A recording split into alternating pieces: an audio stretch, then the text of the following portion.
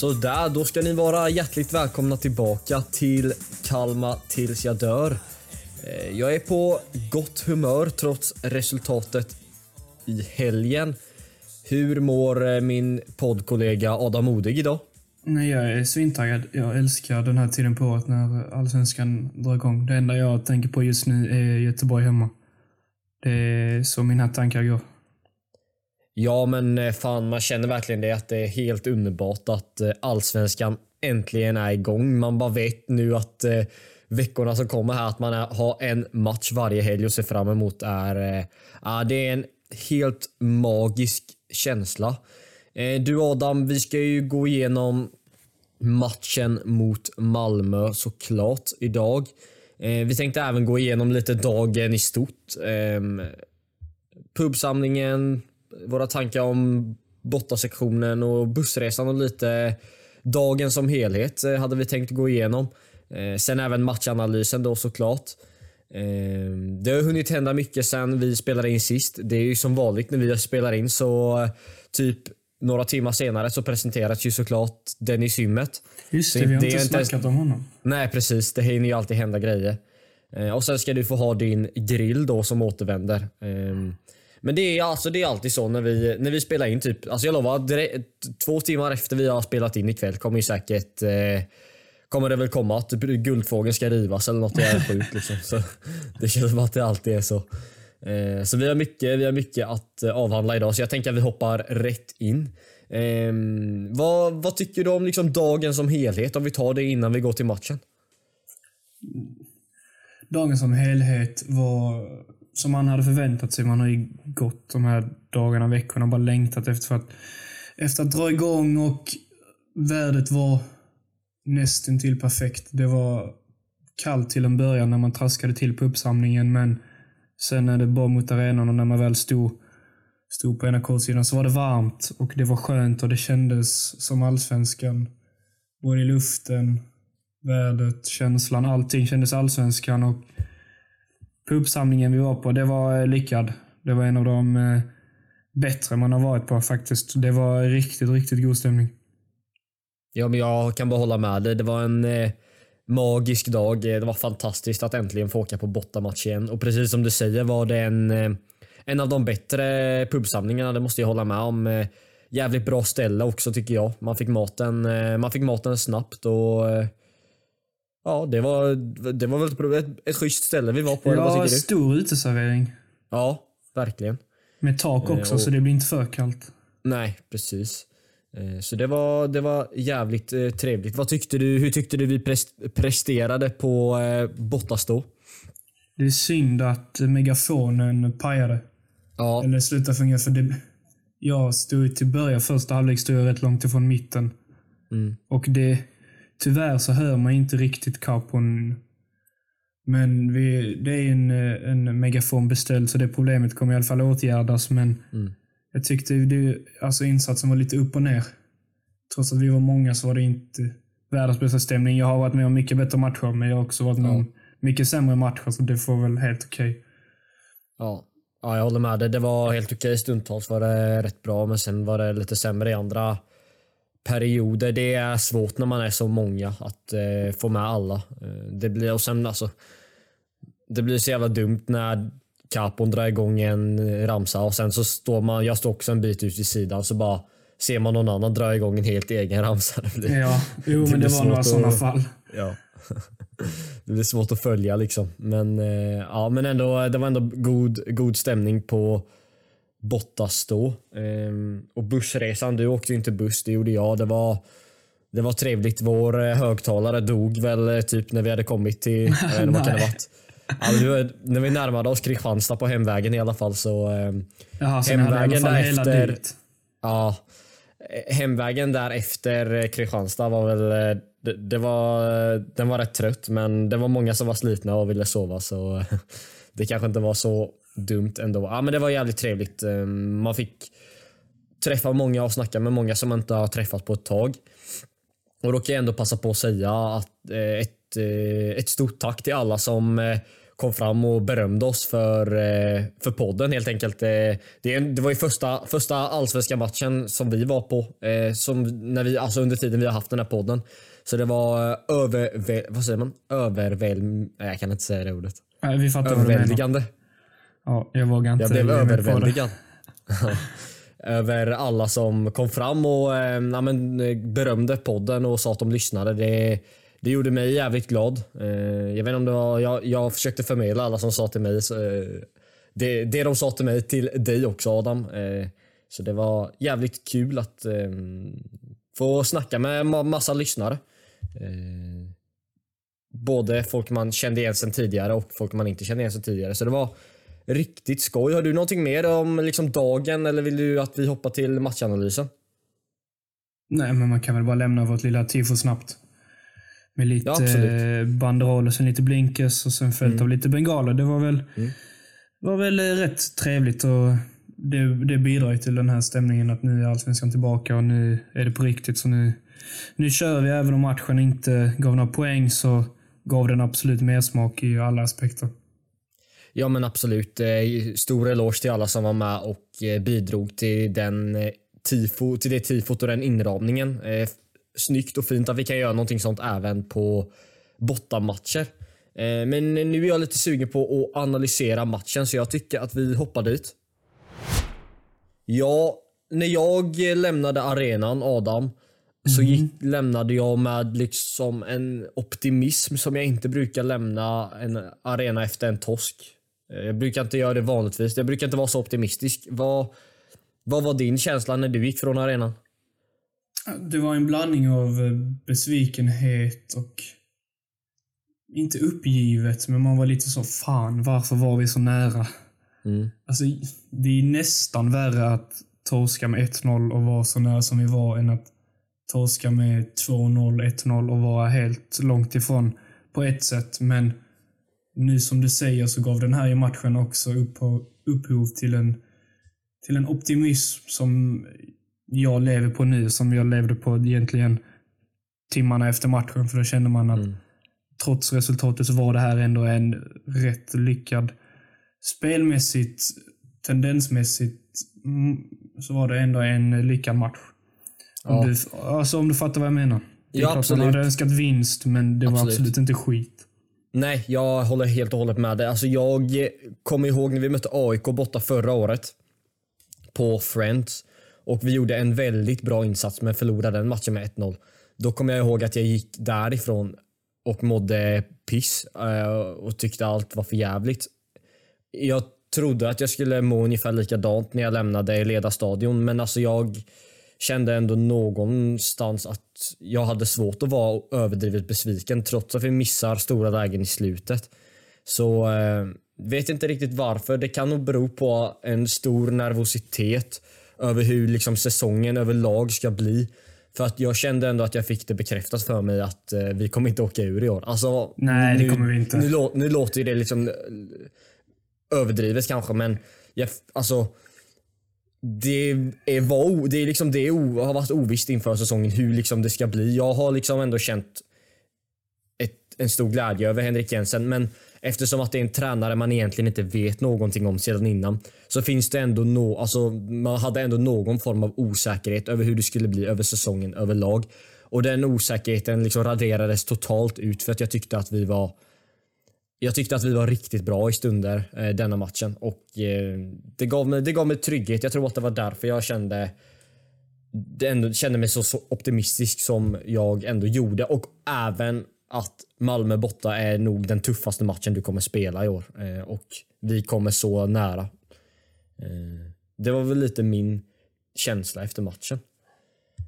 Men ska vi ta lite om första halvlek om vi börjar där? Ja, kör.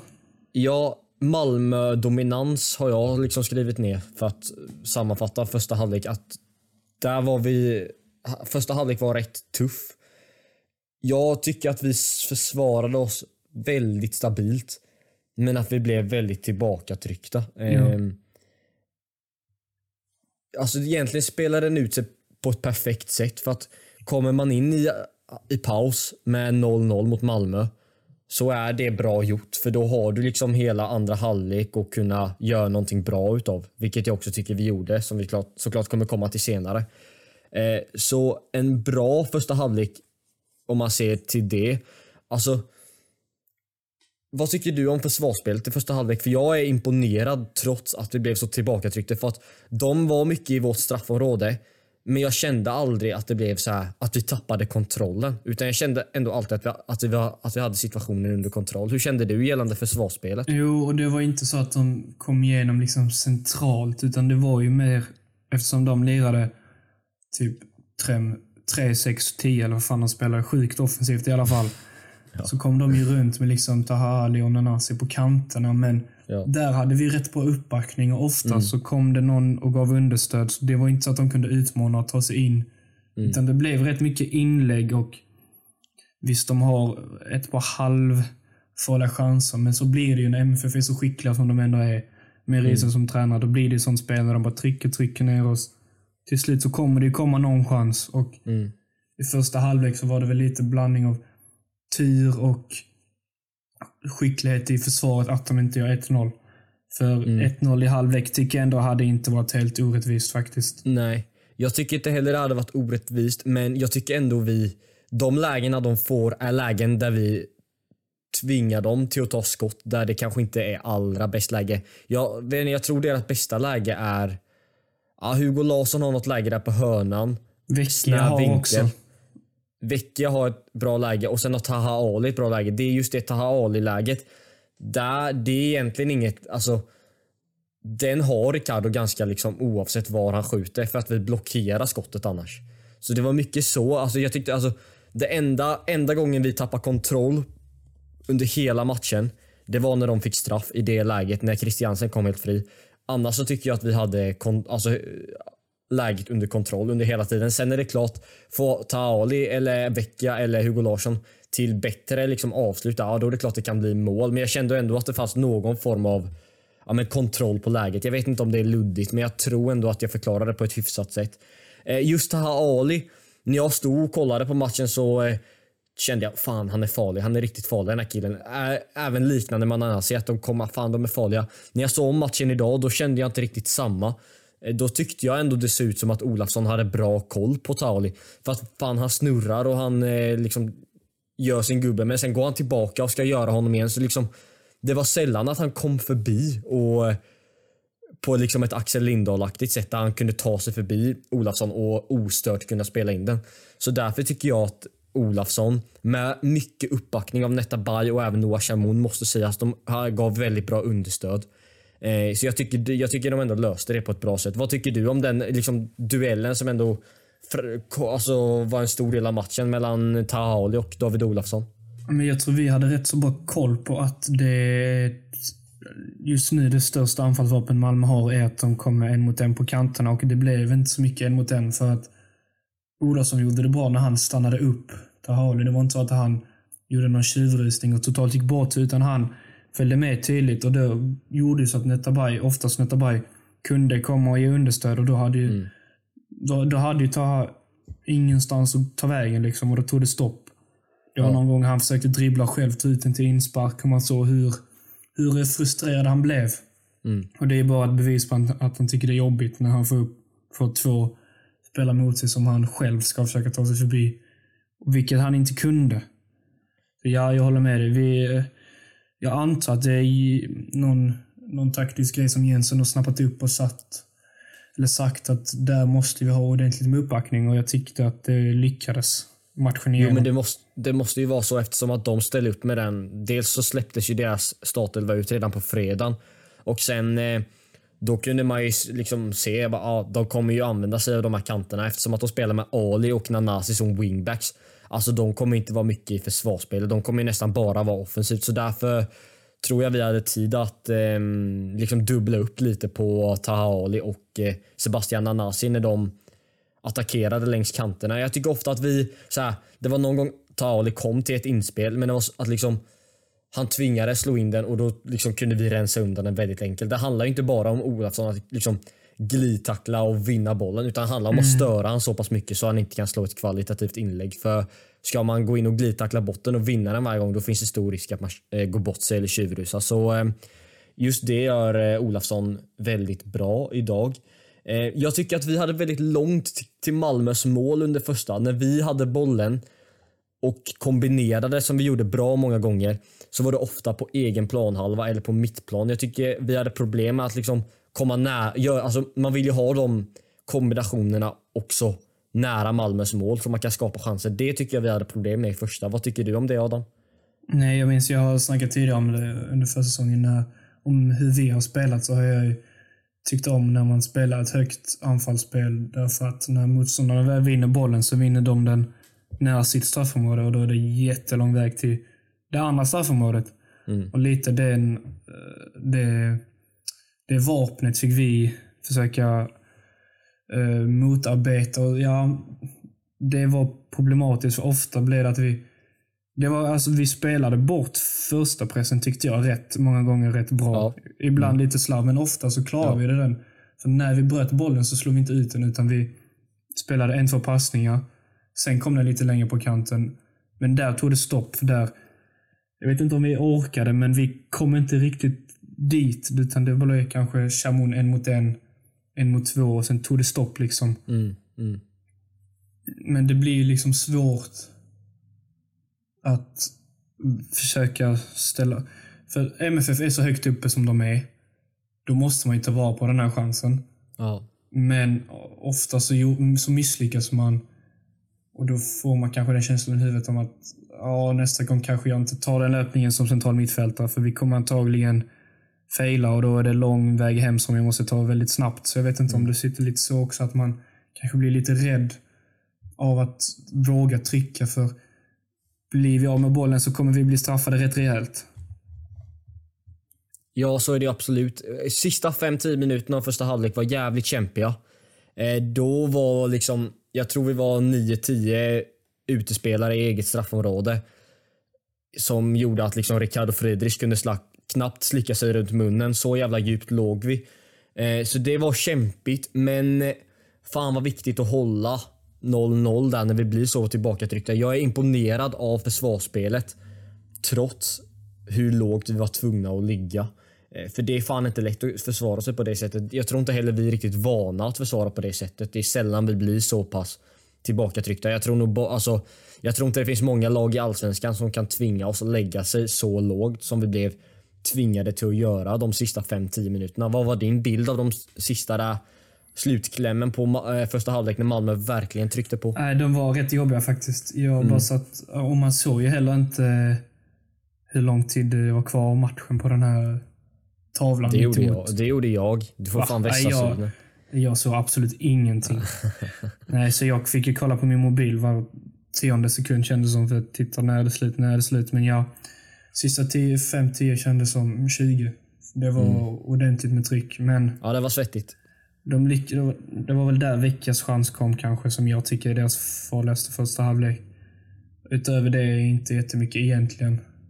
För det handlar väl bara om att de är nära vårt straffområde utan att skapa något riktigt farligt läge. Ja, de får trilla runt den utanför vårt straffområde och ändå inte skapa något superfarligt förutom den veckiga chansen där. Sen blev det ju bara att så fort vi bröt bollen så var det bara att vi skickade ut den ur straffområdet, så fick Malmö köra igen och igen och igen.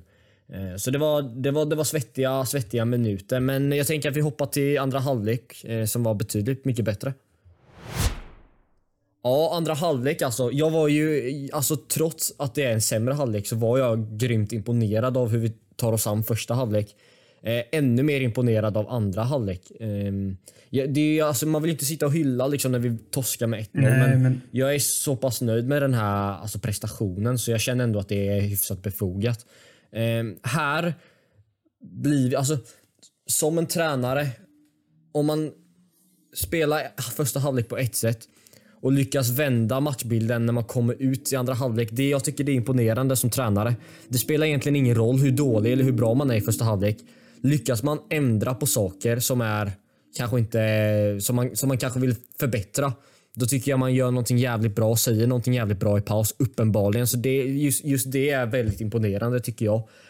Här så lyckas vi hålla Malmö mycket längre från vårt mål och vi lyckas själva komma mycket närmare deras mål som liksom någon form av utgångsposition när vi anfaller. I vårat bollinnehav kan vi liksom spela mycket högre upp i banan. Alltså, om vi tar liksom det som händer innan straffen, alltså den kommer typ 65, så de 15-20 minuterna innan straffsituationen, hur tycker du vi spelar då, Adam? Helt okej. Men alltså, det var ingen direkt fart i matchen. Jag tycker alltid det är så efter, eller när andra halvlek av gång. Det tar ett tag för matchen att återigen sätta sig, för det, dels så är läktarna typ helt avslagna i 5 minuter innan de kommer igång, och det tycker jag speglas lite på planen också, utan det blir lite mer så att känna på varandra, lite lojt. Det var inte så att jag kände att något av lagen dominerade direkt, utan det var lite mer fram och tillbaka, känna på varandra, för att sen då runt straffmålet, då började Malmö ta tillbaka matchen, tyckte jag. Ja, om vi ska ta det liksom bara innan vi hoppar på straffsituationen. Jag tror det var Aftonbladets Per Boman som beskrev matchen som att den hade nästan lite derbykaraktär. Det blir lite att gå tillbaka till första halvlek nu, men om vi tar det bara, visst var det jävligt kul att se att det small på rejält. Alltså det var duktiga jävla dueller som liksom konsekvent under liksom hela matchen, framförallt i första halvlek och även slutet av andra. Jag gillar att se när det är högt tempo och bra fart i duellerna. Vad tycker du om det? Jo, det är klart det ska smälla lite. Man vill i alla fall att vi ska smälla på dem. Det är ju det bästa och det som tycker finns. jag vi gör det, men det är det som är grejen. Det är lätt att så här, när man möter Malmö borta, att man viker ner sig och blir liksom för mesig. Men där vi stod upp riktigt jävla bra och smällde på precis som de gjorde. Ja, vi visade inte Malmö någon respekt. De ska inte tro att de är någonting när de möter oss bara för de är Malmö och har Henrik Grisson på sidlinjen liksom. Nej. Det var no mercy. Exakt, det var liksom in och kötta, även om det inte var fult, utan det var hårt och det var regelrätt. Ja, jag vill ta straffsituationen nu. Vi börjar liksom med själva situationen, hur den utspelar sig. Det är då en mycket, mycket svag passning av David Olofsson som gör att i princip hela Malmös offensiv kan komma rättvända mot ett halvt felvänt Kalmar FF-försvar. Det är det som sätter oss i den här situationen. Som jag sa innan så är det här första gången vi verkligen tappar kontroll och Malmö får komma liksom på ett sätt som de inte gjort tidigare i matchen, på ett väldigt farligt sätt. Alltså de hittade ju liksom igenom i mitten, där gjorde de inte så mycket. Nej, precis. Det gjorde de knappt alls. Det är Hugo Larsson som bryter den passningen, som hittar vidare till Taha Ali som kan slå den här passningen till Anders Christiansen. Och vad händer sen, Adam? Jo, det är en väldigt minimal kontakt och Anders Christiansen lägger sig och Mohamed Al-Hakim väljer att blåsa straff. Om vi ska ta ett kort svar till att börja med, Adam, korrekt straff, ja eller nej? Nej. Utveckla. Du bad om ett kort svar. Jo, men sen ber jag ju Ja, men alltså. Nej, först när jag såg det live så ser man ju absolut ingenting, så ingen aning. Precis. Jag trodde det var frispark fram till han la straffen typ, för jag fattar inte att det var innanför. Men alltså, Christiansen tar en touch i straffområdet och han har dansken, höll jag på att säga. Han är verkligen inte dansk, Sätra. Nej. Han är norsk. Lite så snett bakom sig. Det är väl någon... Alltså det är så svårt att förklara, men det är någon kontakt med benet, typ, eller låret. Och sen så lägger han sig såklart. Och Sätra, alltså det ser lite ut som att han håller upp armarna, du vet, så att markera, nej jag gör ingenting, samtidigt som han tacklar, om det står. Ja, jag förstår. Och så du tycker inte det är straff? Nej, alltså men jag fattar ju varför det blir straff. För att det ser ändå ut som att han... Alltså för han är så bra på att filma, Christiansen. Alltså den har han gjort flera gånger. Ja. Och visst lite klumpigt av Sätra att kanske gå in i den fällan, men egentligen så ska han inte behöva bli straffad för det om vi hade haft en domare som ville vara neutral. Men, ja. Jag sa ju som det precis liksom när det hände att jag var så här, jag kommer inte säga vad jag tycker det här är straff överhuvudtaget förrän jag har sett det här igen, för det var väldigt svårt att se därifrån vi stod. Men jag säger så här nu när jag har sett den 520 gånger. Billig men inte feldömd tycker jag. Jag tycker definitivt att han kan blåsa straff där. Alltså Lars är inne med minimal kontakt, men i det läget när Christiansen är rättvänd fri i straffområdet, då krävs det väldigt lite kontakt, dels för att AC ska lägga sig och också för att domaren ska blåsa. Så sånt där, det blir alltid straff. Alltså det krävs så pass lite för att det ska bli straff där. Så eftersom att de alltid blåser för straff där, så tycker jag också att det här är straff. Tyvärr. Jag vet man vill inte resonera så egentligen. Nej, men det måste man ju göra. Man måste ju ändå få ge en domarna är osköna. Ja, men man måste ju ändå ge en objektiv liksom blick på det. Jag tycker att den är korrekt dömd. Och jag vet inte, att det är inte många. Jag har inte sett många FF-supportrar riktigt som håller med mig, men det är i alla fall min bild utav det.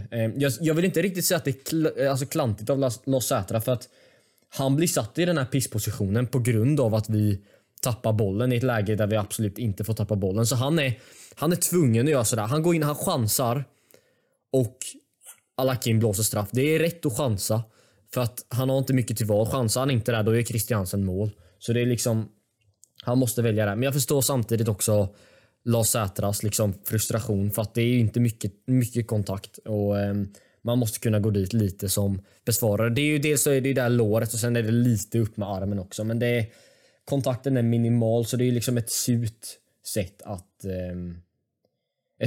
att släppa in mål. Jag klandrar inte Christiansen. Är du liksom arg på Christiansen för att han filmade? Det är inte jag. Nej, men det blir ju så. Är han i mitt lag är jag jätteglad. Är han mot mig blir jag svinarg. Vem fan hade inte filmat det? Jag hade aldrig Alla filmat. filmade. Vad sa du? Jag hade aldrig filmat. Jag hade filmat. Nej. Jo. Jag kan inte säga att jag är arg på Christiansen, för filmningar kommer alltid finnas fotboll, och det, det kommer ju hända att vi får billiga straffar på grund av filmningar. Det är min nästa punkt. Förra säsongen fick vi typ inga straffar. Nu när sån här straff, jag har liksom som sagt inga problem att vi får straff emot oss här. Men jag kommer ha problem om vi hamnar i liknande situationer mot storlag där deras publik är liksom borta mot Djurgården. Om det är en liknande situation och domaren inte blåser straff, det är då jag kommer bli riktigt irriterad. För... Ja, men det kommer ju hända. 100%. Ja, det är det som kommer, ja, absolut. Det är klart det kommer hända, men nu har det ju inte hänt än, så liksom kommer det en liknande situation för Kalmar FF, då förväntar jag mig men då ska vi ha straff här. För det är liksom så det ska se ut. Men sen kan man ju liksom inte se det hända att det kommer bli så. Men förhoppningsvis så får vi liksom också några såna här soft penalties eller billiga straffar. Det fick vi absolut inte förra året. Där var det ju ett gäng helt solklara situationer där vi inte får någonting. Det gick mycket emot oss. Ja, det gjorde det. Men efter deras straffmål så har vi våran bästa period i matchen. Där kan man nästan säga att Malmö blir lite tillbakatryckta. Där tappar de den dominansen som de hade fram tills dess. Det börjar ju egentligen direkt på avspark. Där Rajovic får med sig bollen och spelaren till Dennis Hymmet som är tvungen till att ta en touch och sen avsluta.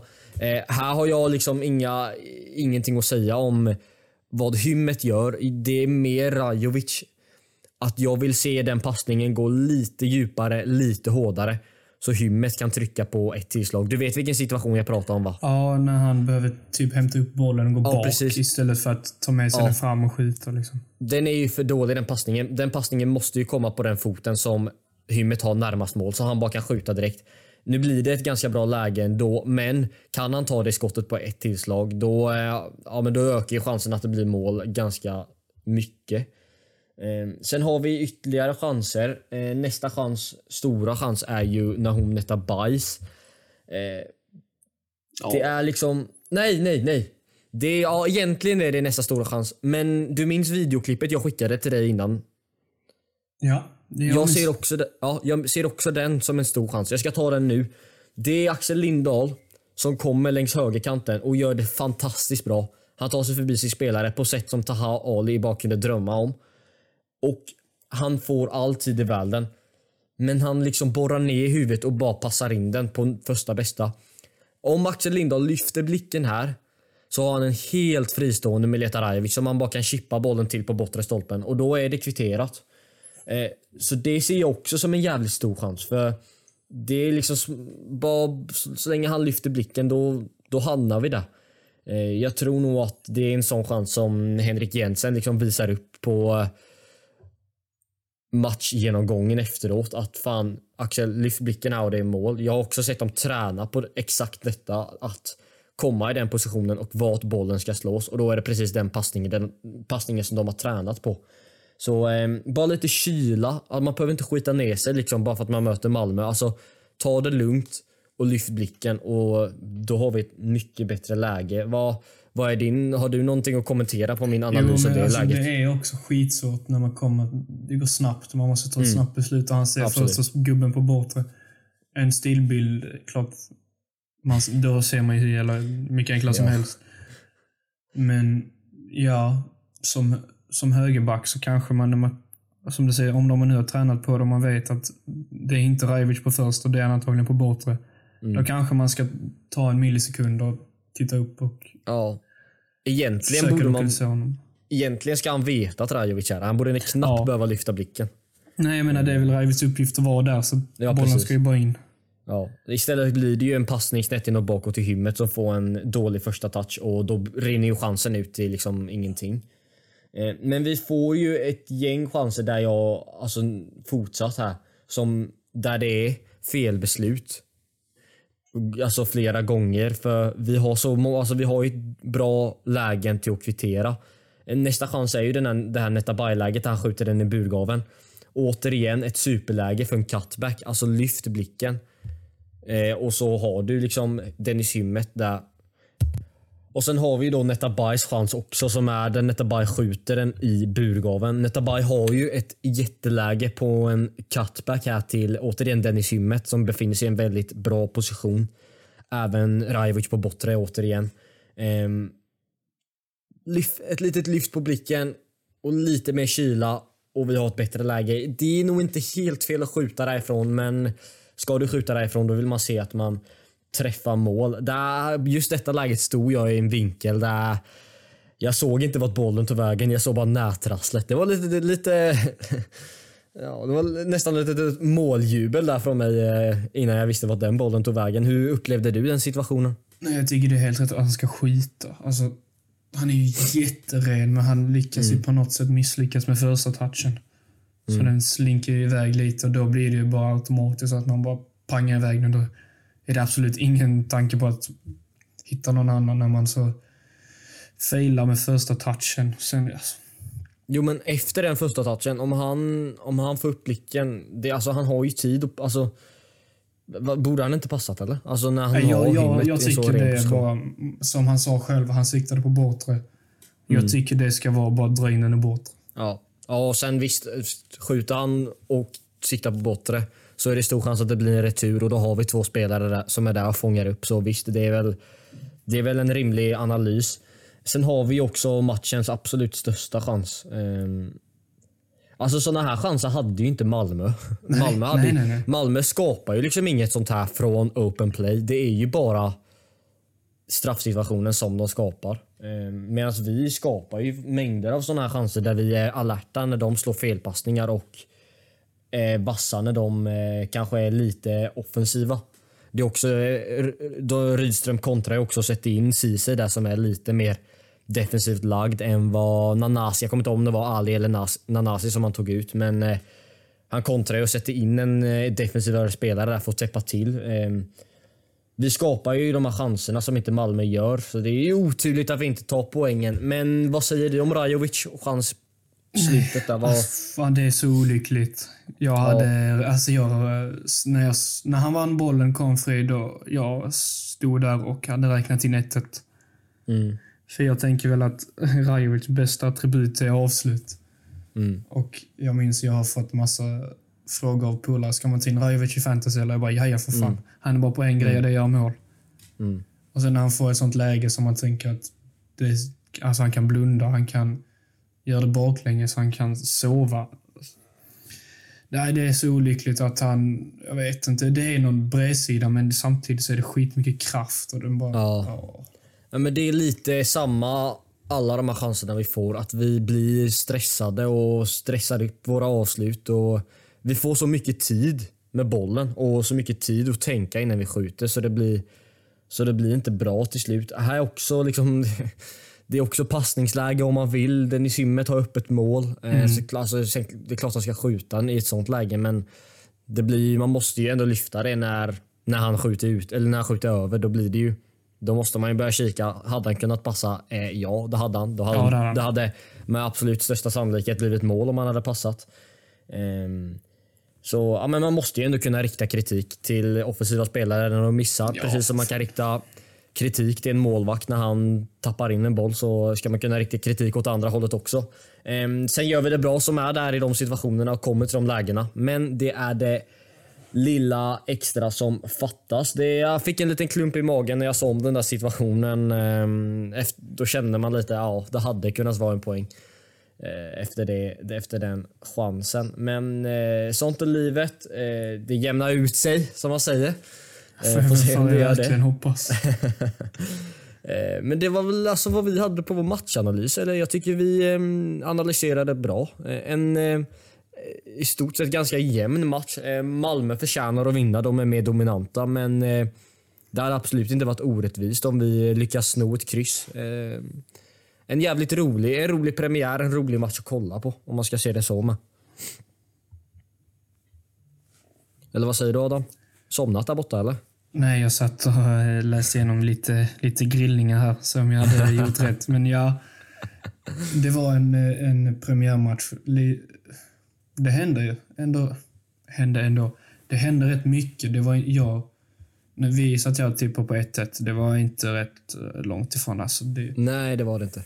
Det var väl en förväntad matchbild. Men jag kan säga så här, när vi satt förra avsnittet spelade in, så trodde jag på 1-1. Men sen när man såg den här 11 kom där på fredagen, så tänkte jag ju det här blir 5-0 eller 0-5.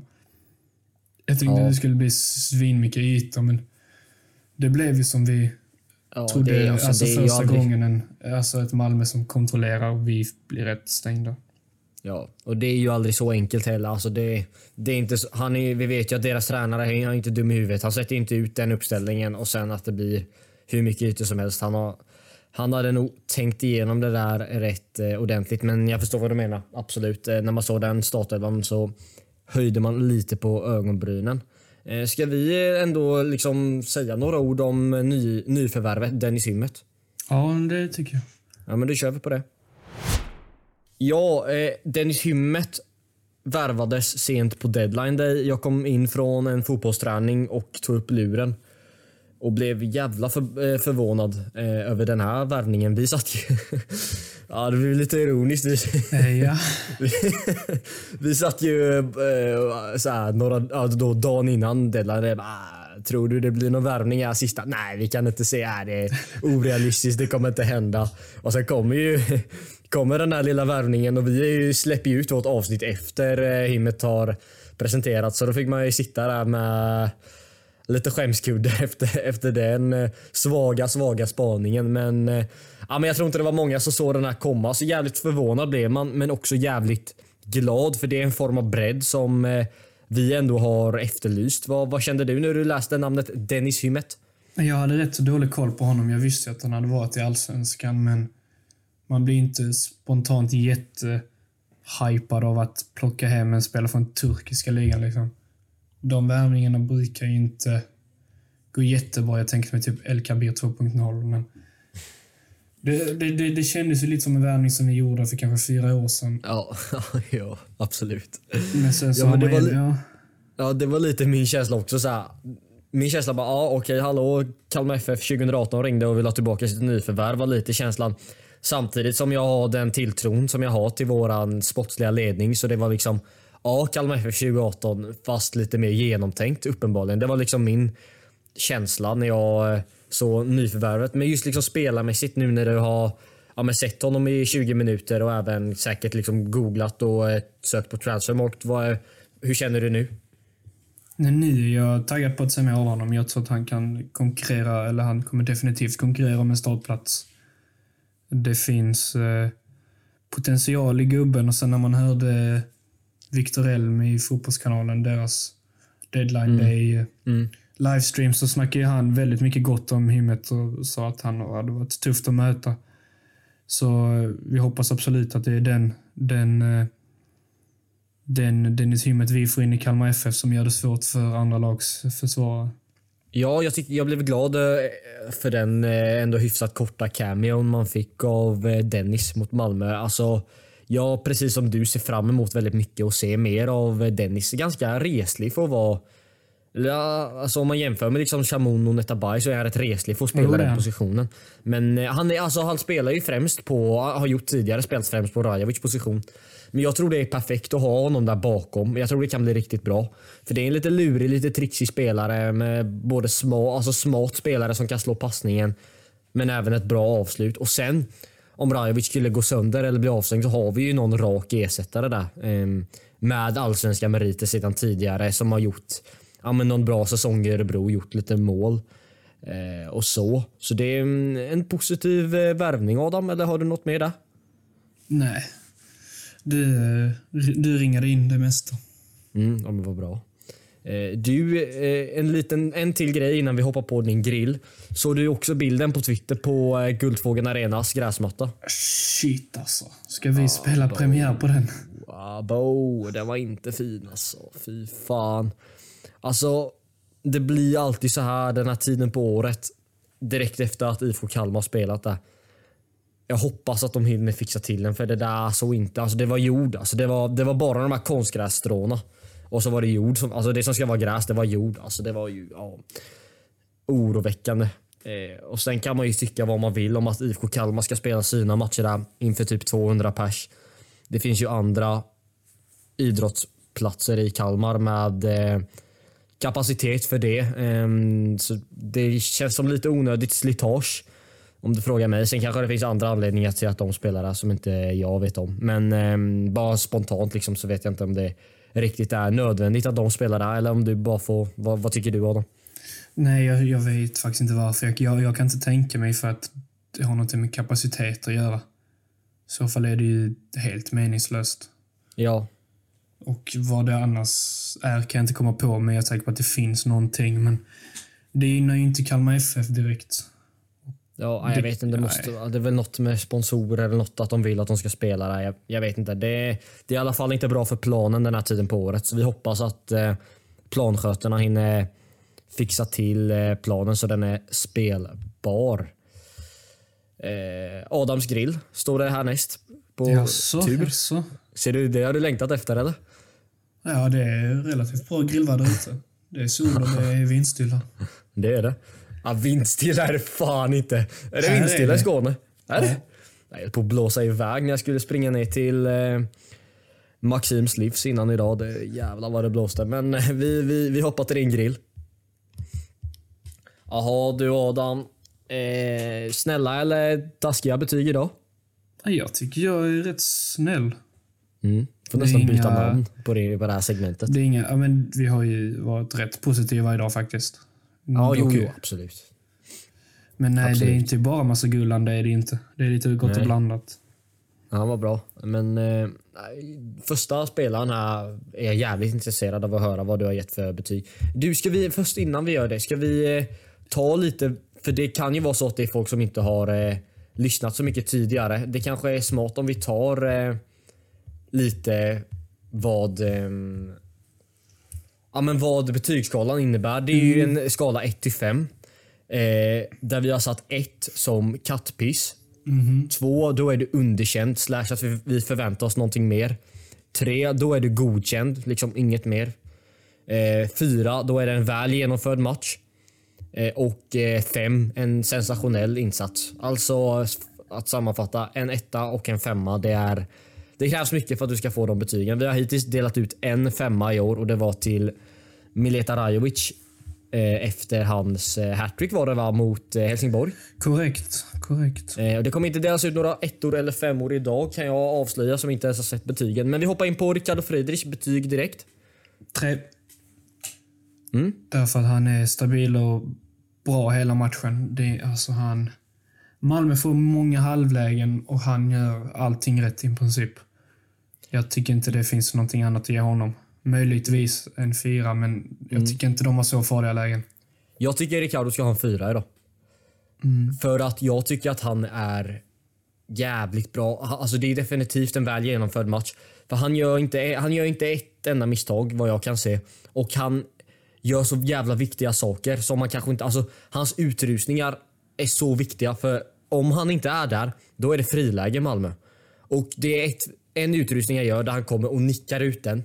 Och han nickar liksom inte bara botten, utan han nickar den till liksom Romario, så Romario kan ta bollen med sig rättvänd och vi kan liksom ställa om. Alltså det, och sen så gör han några kvalificerade räddningar, ett på Tahali i första halvlek som jag tycker han förtjänar en 4 idag, men det är du som bestämmer. Vill du gärna en 3 eller 4? Nej, det är dumt, för han gör ju annat än bara rädda liksom. Det är verkligen inte den traditionella målvakten vi har alltså. Nej. Utan Friedrich skulle vi få det svårare i både defensiven och offensiven. Men så du ger en? Nej, jag tänker inte ändra. Okej. En 3. Men det här är egentligen ingenting som har med betyget att göra. Det är inte så att om han räddar straffen att det... Eller om man tar den så är det en 4, men att han släpper in det, det är inte så att det sänker. Jag tänker på det, alltså han är ingen bra straffmålvakt. Han är inte så nära, och sen i strafflinjen mot Mellby är han inte nära en enda straff. Han tog straff mot Varberg i fjol dock. Ja, det är sant.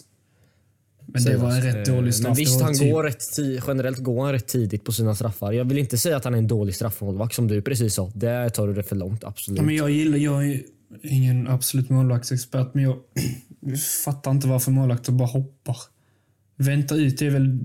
Om man jag vill ha någon sorts statistik, för jag vill se, för jag tror genuint att det bästa en målvakt kan göra är bara vänta ut. Det måste vara störst chans. Väntar man ut, alltså...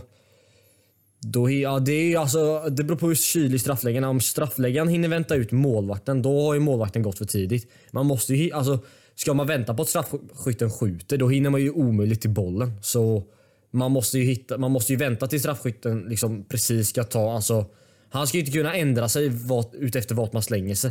Det är svagt.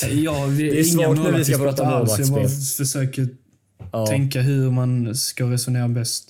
Jo, men visst, jag tycker väl kanske att han går generellt lite tidigt på straffar. Men han är ingen dålig straffmålvakt som du försöker få det till, absolut inte. Vi går över till, vad är det, Axel Lindahl eller är det en mittback? Nej, det är Axel Lindahl. Och han får en 3 han med. Jag tyckte han satte defensiven bättre än vad jag trodde. Det orosmomentet man har haft med honom är hur ska han klara defensiven, och jag tyckte han stängde igenom sin kant rätt bra. Jag menar, Nasi kom förbi några gånger, men det blir aldrig direkt farligt. Och sen så kollade jag lite statistik för att kolla hur det såg ut där, och då så han hade 4 av 4 lyckade tacklingar. Säter och Sjöstedt hade 0 tillsammans. Liksom. Ja, intressant. Det var ingenting jag la märke till när jag kollade på matchen, men när man får läsa det så blev man lite imponerad av Lindahl, men han får en 3. Ja, men intressant. Henrik Rydström pratade i presskonferensen efteråt om att vi har varit väldigt framgångsrika på vår högerkant under försäsongen. Så att Axel Lindahl gör en bra match idag är lite extra imponerande, tycker jag. En 3 i betyg är väl rimligt fortfarande, tycker jag. Jag tycker det är korrekt betyg, men lite extra plus till Axel för försvarsspelet, och även tycker jag att han tar sig förbi på deras kant som man gör någon gång. Sen några slarviga bolltapp och så. Men det får man ju när man har Axel Lindahl. Ja, så är det ju. Men det måste ändå nämnas. Han slarvar lite med bollinnehavet.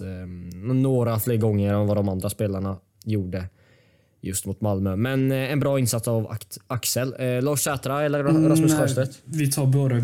Vi har ju snackat om hur vi höll boxen och den, så de får en 3. Jag vet inte om vi behöver gå in mer på det egentligen. Nej, egentligen inte. Det är ganska straightforward. Ja, liksom jag vet inte, jag vill inte fälla Sätra för den straffen, för jag tycker inte att han är så... Han sätts i skiten.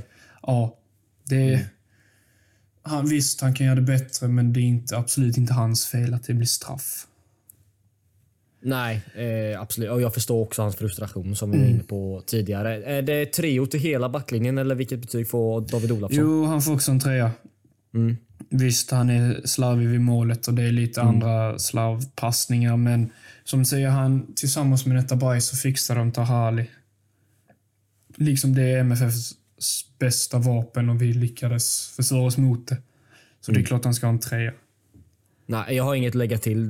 Du säger det mest relevanta där. Vi börjar på en mittfältare. Ja, Romario som... Nej, men han får en 2 därför att jag tycker inte riktigt att det här spelet är någonting för honom. Jag tycker inte riktigt att hans styrkor syntes i det här försvarsspelet. Man vill ju ha honom när vi har bollinnehav, och även om han är helt okej på att täcka ytor och den defensiva biten, så hade jag ju hellre haft Gianni eller Karlsson in idag. Och därför får han en 2. Ja, jag kan köpa det. Jag vet inte, jag tycker väl kanske du är lite hård. Alltså när jag var från läktarplats så tyckte jag att Romario ser rätt fin ut. Men sen reviderade jag väl lite där när jag kom hem och såg matchen efterhand. Men så en 2 kanske är fine. Jag tycker han är rätt hyfsad i sitt återerövringsspel och är rätt viktig när vi ska ta oss från mittfältet till anfallet.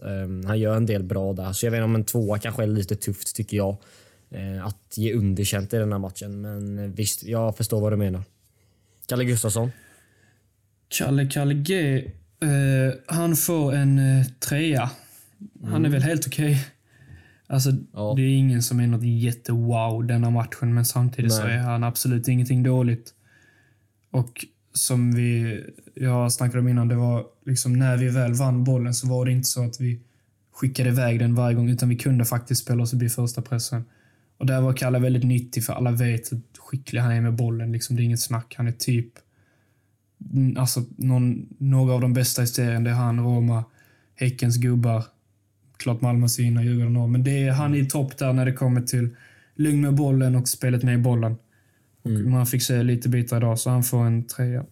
Ja, jag tycker väl kanske att Romario och Kalle ska ha samma betyg. Sen om det är 2 år eller 3 år är jag inte riktigt helt 100 på. Men jag tycker de är typ lika bra skulle jag säga idag. Men visst. Ja, jag tyckte Roma var lite mer osynlig, men ja. Ja, kanske. Kalle gjorde det många bra bollvinster.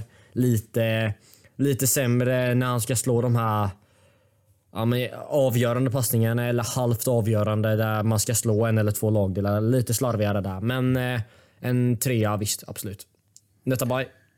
Ja, Netabay tycker jag faktiskt är vår bästa spelare kanske tillsammans med Ricardo. Jag håller med. Alltså, fan vad jag blev glad av att se att han löste den positionen han gjorde. Man var rätt orolig för att Gianni eller Karlsson inte var tillgänglig, men han gjorde det galant faktiskt. Ja. Du sa innan att han skulle lösa det. Eller att han kunde lösa det för att han springer som fan. Och det gjorde han ju.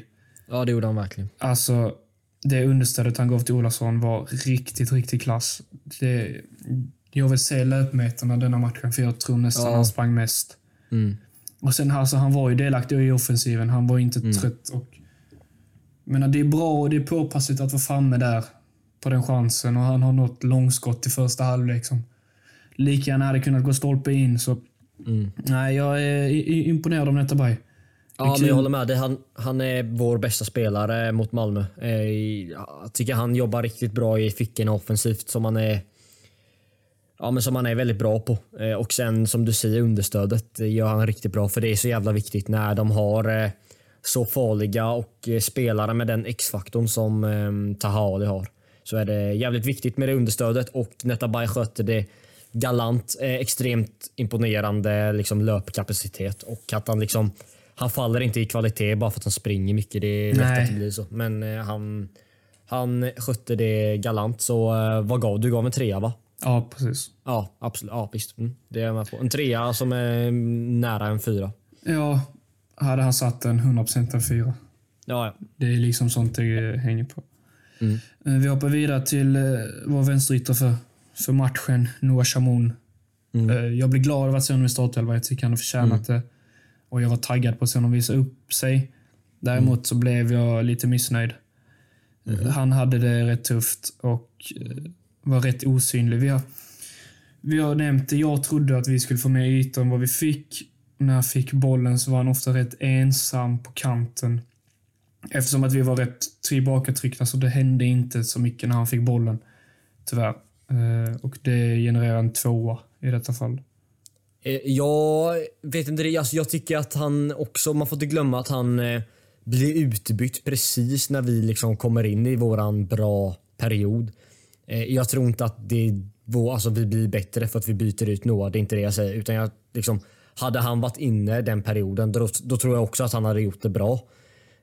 Och då hade han nog landat på en 3 för att han missar ju vår bästa period i matchen. Och då blir det tufft att se bra ut i den positionen som han har. Jag tycker han är bra i första halvlek, alltså när det kommer till återerövringsspel. Jag har sagt ordet återerövringsspel säkert 100 gånger i detta avsnittet, men jag tycker vi är duktiga på det idag. Så det beror ju såklart på det. Och sen tycker jag att han har några snygga liksom dribblingar och kombinationer i första halvlek också. Så jag vet inte riktigt. Jag tycker väl han är men det är väl snarare så att inte att han är dålig, men att jag förväntade väl mer. Okej. Det är du som bestämmer. Jag hade satt en 3, men du har sett en 2. Vad gav du för betyg till Simon Skrabb? Om du får gissa. Alltså baserat på att Noah Chamoun fick en 2 borde också Skrabb få en 2. Så en 2. Ja. Bra Adam. Bra. Du är konsekvent i dina bedömningar, det gillar jag. Ja, men jag förväntar mig mer. Det är klart ett anfall mot Malmö FF. Man kan inte förvänta sig jättemycket, men jag förväntade mig ändå mer för de lägena vi skapar.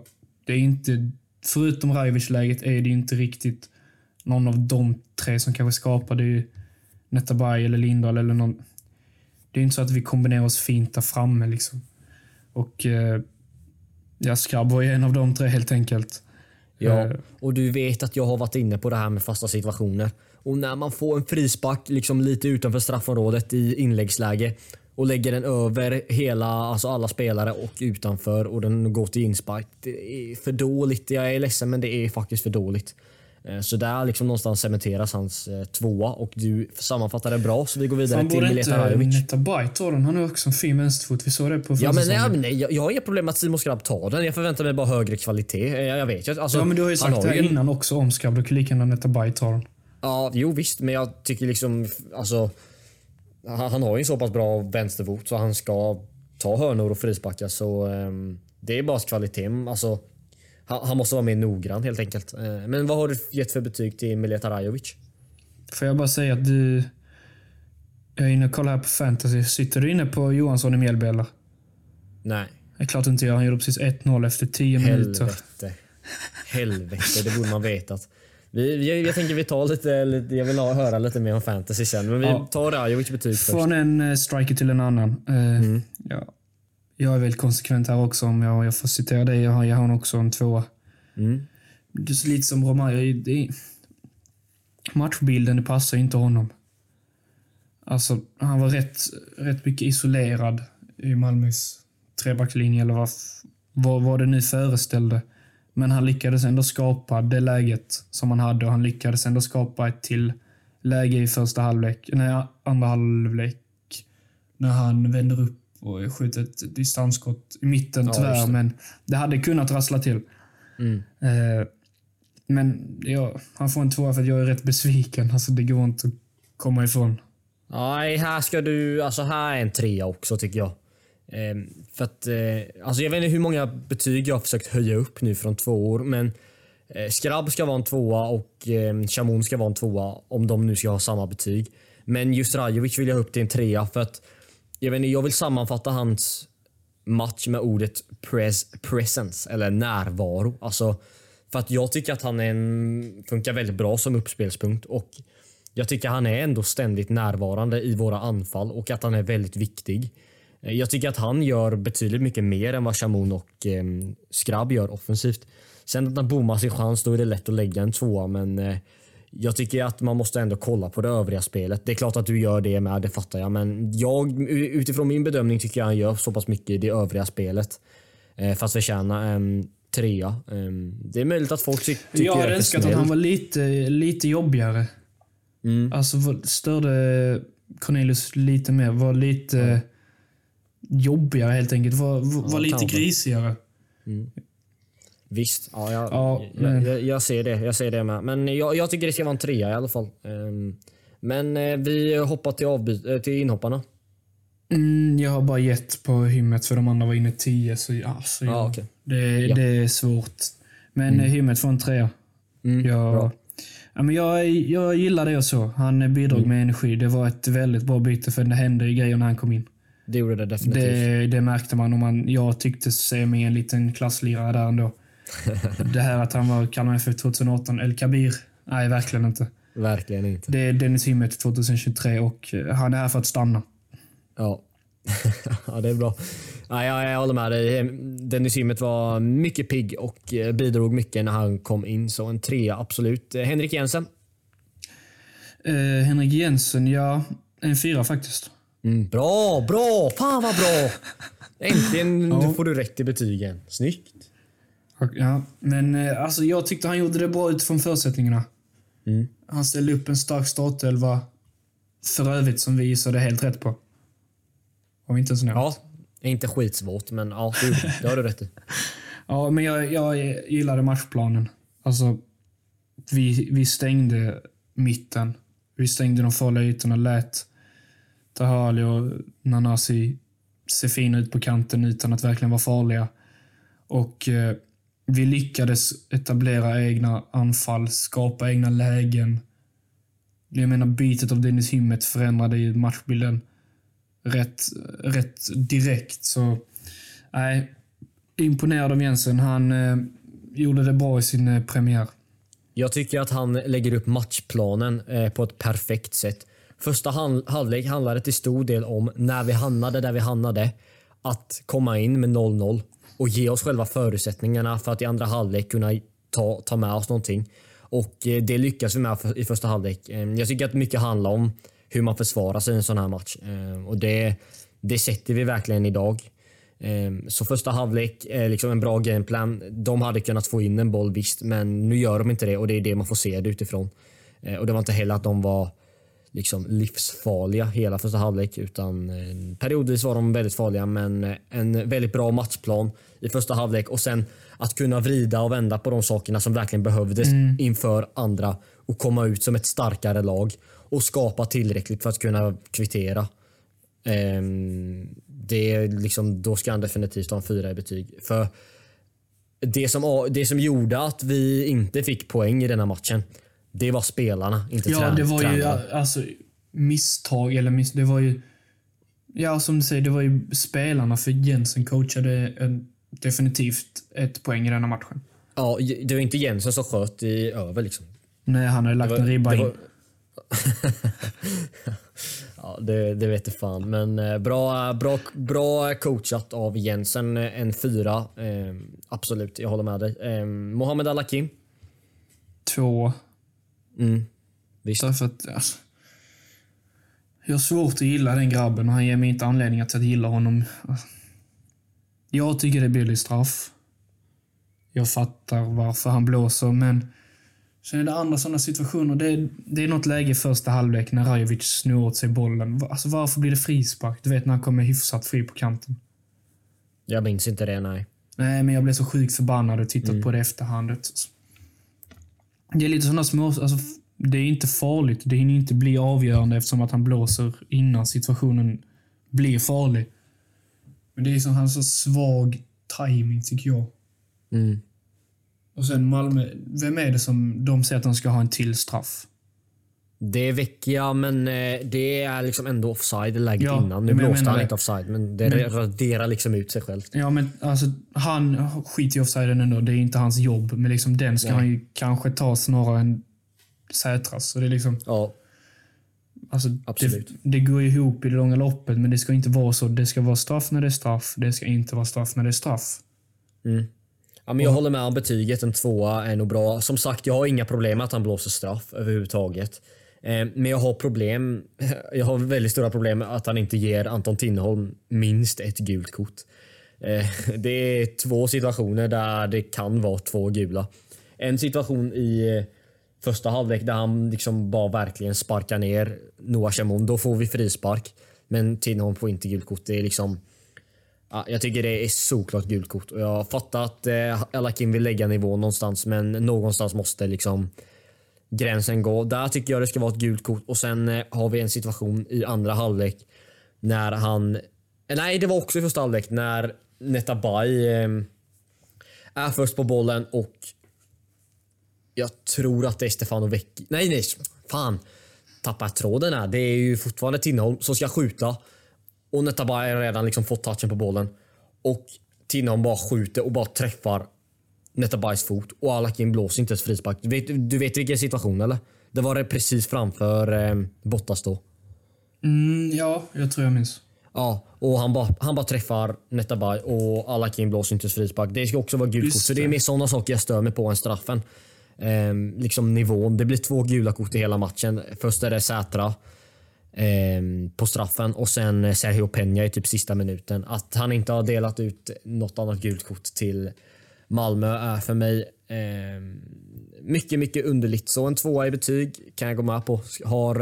Om Romario får en 2 då ska fan Alakin också ha en 2. Ja. Men vi går väl vidare och rundar av lite. Jag har en träning på G så behöver få in mig lite käk innan. Ja, men det låter bra. Jag ser fram emot. Jag ska se nu allsvenska matcherna som är ikväll. Du säger att Mjällby redan har gjort 1-0. Det är inte svinkul. Men om vi ska ta lite fantasy innan vi avrundar. Ligger du bra till eller? Jag failade lite på min backlinje. Varken AIK, Djurgården eller Bayern höll ju någon nolla. Nej, det är ju för att du är för okunnig helt enkelt. Ja, men jag ligger bättre till än vad du gör. Det har du kollat upp, ja, såklart. Du ligger typ sist i ligan. Ja, nej, det gör jag absolut inte. Och jag har 4 spelare som ska spela ikväll. Så du får ta lite. Du väljer Ondrejka som du tror han spelar just nu, men han sitter liksom på bänken. Ja, men för helvete. Det är ju bara... Och det är så, alltså, man tror ju att man kan det här liksom. Man sätter in Asoro och man sätter in Ondrejka. Ja, men det är klart. Det är 2 klasspelare. Ja. Det är klart de ska starta i sina matcher. Satan vad kunnig du är. Och de bara hamnar på bänken. Det är snarare... Samma sak med Kalle. Du startar med 3 bänkspelare. Det är sjukt svagt faktiskt. Jag vet inte fan om det. Alltså Jaja Kelly, alltså, det är mitt lilla wildcard. Jag tycker han har varit så jävla fin på försäsongen för Norrköping. Och så blir han också bänkad tillsammans med Ondrejka och Asoro. Jag tycker jag har otur i alla fall. Mitt wildcard var ju Victor Lind, men du sitter också på honom. Så. Men det är faktiskt bra gjort av oss. Ja, faktiskt. Eloge. Liten klapp på axeln där. Nej, men vi passar också på att säga till de som inte har gjort det. Köp biljett till hemmamatchen mot IFK Göteborg. Om du inte har säsongskort då såklart. Se till att gå på den matchen. Det kommer bli en härlig match. Söndag 17:30 är det som gäller där. Så det ser vi fram emot. Vi har inte glömt någonting, Adam, innan. Vi är duktiga på att glömma saker. Du får men nu har vi nog inte glömt någonting. Nej, vad bra. Det har varit ett fullmatat avsnitt. 1 timme och 8 minuter står jag på. Så vi tackar för idag. Och återigen tack till alla som har berömt oss både på plats nere i Malmö och på sociala medier. Stort tack för det. Det betyder mycket. Så får vi önska alla en fortsatt fin vecka. Och så ses vi på Guldfågeln på söndag. Så ha det bra allihopa, så hörs vi. Tack för idag. Hej då. Hej.